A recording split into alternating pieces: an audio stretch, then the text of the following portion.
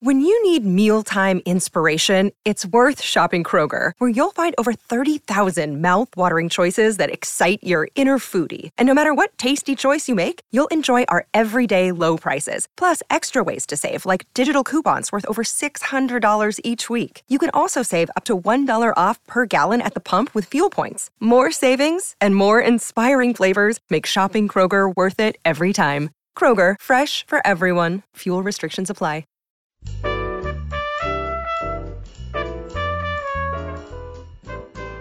Welcome to Behind the Mic with AudioFile Magazine. I'm Joe Reed, and I have Sandy Henschel with me. She is a longtime contributor to AudioFile, and she's letting us know what she's been listening to. Hey, Sandy. Hi, Joe. I have such a good book for you today. You're going to like this one. It's called The Leopard is Loose. It's written by Stephen Harrigan, and it's read by George Guidall. Oh, George. I know. And this is actually what makes this so interesting is that it's based on a true event. It's inspired by a leopard that escaped from the Oklahoma Zoo in 1953. It's a richly detailed story. It's told by a 5-year-old, Grady McClarty, and this is a retrospective. The adult Grady is giving this information about his experiences. So George is like reminiscing about this is what happened. Oh, he's brilliant at that. But he takes the time to become that 5-year-old. You won't believe how wonderful he is, or you will. He is such a money in the bank narrator. He just always delivers.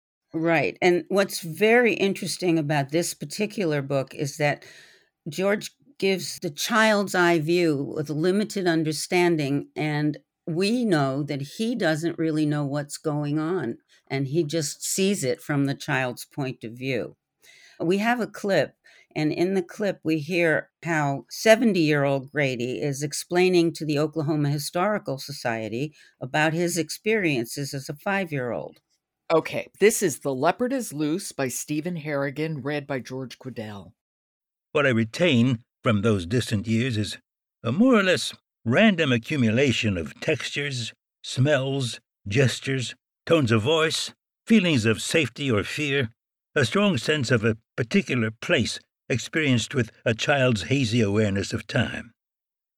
In order to write all this down in a way that makes sense, I'm going to have to pretend that I was observing things more clearly and listening more carefully than I really was. You should, for instance, treat the conversations that I recount here in quotation marks as only an earnest effort to approximate what might actually have been said. It's up to you to decide whether any of this can be thought of as history and not merely fiction. But I wanted you to know it's as conscientious an effort as I could make with the fragments of memory available to me. I was just a young boy. I wasn't taking notes. I am really hard-pressed to think of a narrator who manages better to convey. He's literally just telling you this. Right. And you know what? It's his sensitive performance that makes this child real. And we believe that as he looks around, he doesn't understand what the war is. He doesn't understand why his 2 veteran uncles are acting so peculiarly. Are we talking about World War II? World War II, yes. Okay. This event happened in 1953, and when it happens, everybody in Oklahoma has a gun, so they get into their cars to begin the leopard hunt. I just need to tell you that Guidall is so good. He's so perceptive as a storyteller, and that roughened voice that he has, it doesn't matter. He's just wonderful.